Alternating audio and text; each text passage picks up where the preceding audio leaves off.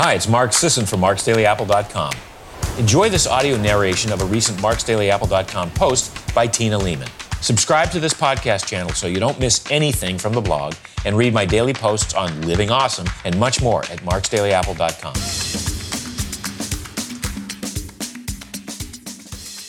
Does coffee break a fast? This has got to be one of the most frequent questions I see. Does coffee break a fast? Let's answer. To begin with, I'll make the case that you shouldn't worry too much about this stuff. That you're even willing and able to go without a meal or snack for 12 to 24 hours places you in rarefied company. That's 95th percentile stuff. You're ahead of the game simply by being open to the idea of not eating every hour. Take heart in that. Some coffee with cream midway through doesn't take away from what you're accomplishing. But I know you guys, and I know you love the minutia. I know it because I love it too. It's fun, even if it gets us into trouble sometimes. So let's dig right in. First, does black coffee break a fast? Put another way, does coffee interfere with the benefits we're seeking from a fast? Depends on the benefits you're seeking and what you put in the coffee. Let's look at 5 of the most common benefits first and if and how coffee affects them. Number 1, ketosis. Fasting is a quick and easy, or simple, way to get into ketosis. You have little choice in the matter. Since you're not eating anything and your body requires energy, you break down body fat for energy. And because you've only got fat coming in, you'll quickly start generating ketone bodies. If coffee stops ketosis, it's probably breaking the fast. A recent study found that taking caffeine acutely upregulates ketosis in humans. Number 2, fat burning. Fat burning is another important aspect of fasting. Since we've already shown that coffee increases ketosis, I think it's pretty obvious that coffee also increases fat mobilization and burning. Number 3, insulin sensitivity. Over the long term, fasting is an effective way to improve insulin sensitivity and glucose tolerance. Most things that make you better at burning fat and expending rather than storing energy, like exercise, low-carb diets, weight loss in general, tend to improve insulin sensitivity over time. But the sometimes counterintuitive piece to all of this is that in the short term, fasting can reduce insulin sensitivity. This is a physiological measure the body takes to preserve what little glucose remains for the brain. All other tissues become insulin resistant so that the parts of the brain that can't run on ketones and require glucose get enough of the latter to function. Coffee has a similar effect. Acutely, it reduces insulin sensitivity and glucose tolerance, so please don't eat pastries with your coffee. Over the long term, it improves insulin sensitivity and glucose tolerance. Many studies find that the more coffee you drink, the lower your risk of type 2 diabetes. Number 4, autophagy. Cellular cleanup, pruning. Entropy dictates that all things are constantly speeding toward disorder. Things fall apart, in other words. That applies to our cells and the tissues they comprise, too. But because we're biological beings rather than inert objects, we can respond to and resist the descent into disorder.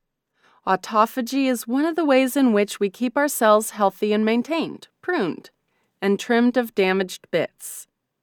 Fasting is one of the best ways to induce autophagy. It's one of fasting's major selling points.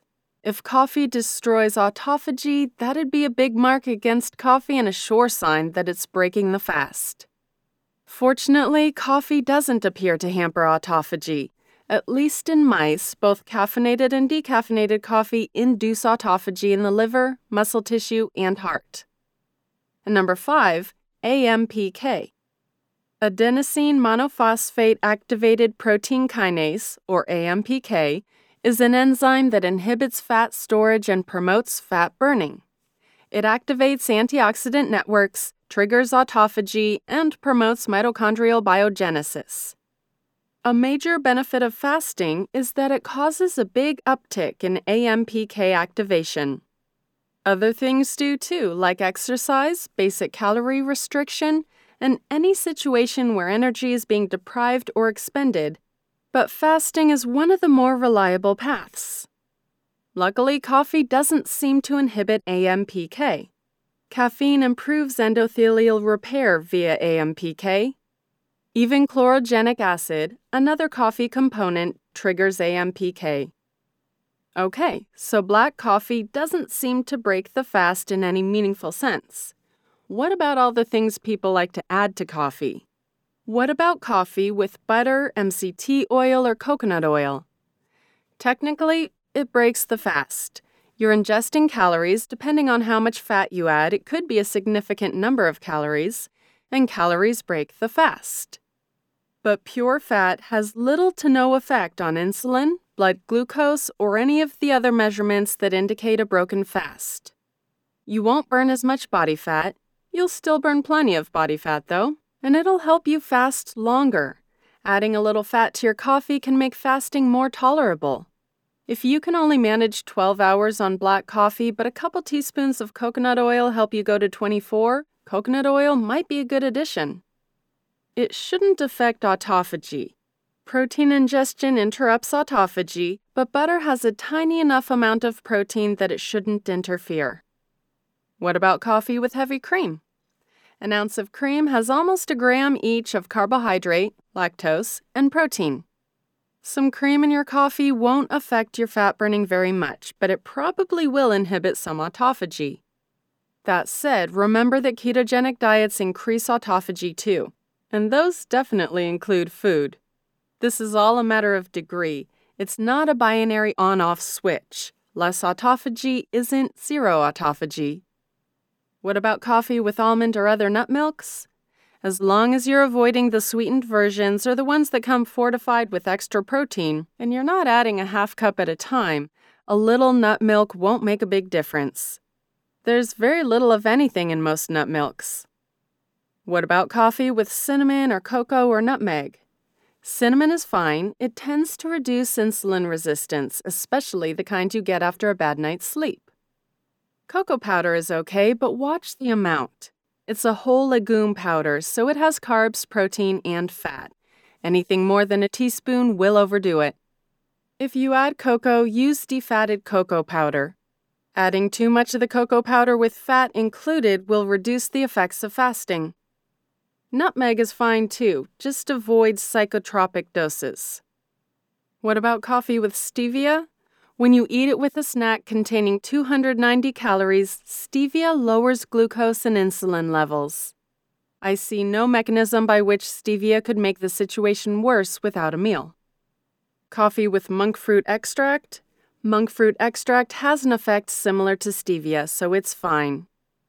And what about coffee with artificial sweeteners? There's no good evidence they'll impair the metabolic response to fasting, but there are other unwanted effects you should want to avoid. And finally, what about with collagen? As much as I love and sell collagen, it is pure protein, and protein tends to activate mTOR and inhibit autophagy. This means that collagen in your coffee during a fast is probably fine for fat burning and may suppress appetite, helping you fast longer, but will reduce the benefits of autophagy. So here's what to do at a coffee shop. Order black coffee, drip, pour-overs, espressos, Americanos. That's the most surefire way to maintain the fast. Don't use the cream coffee shops tend to set out for customers. It's actually half and half milk, half cream. That gives it a significant protein and carb load that will inhibit the effects of the fast. Instead, if you absolutely need something to add to your coffee, ask the staff for heavy cream. And avoid nut milks.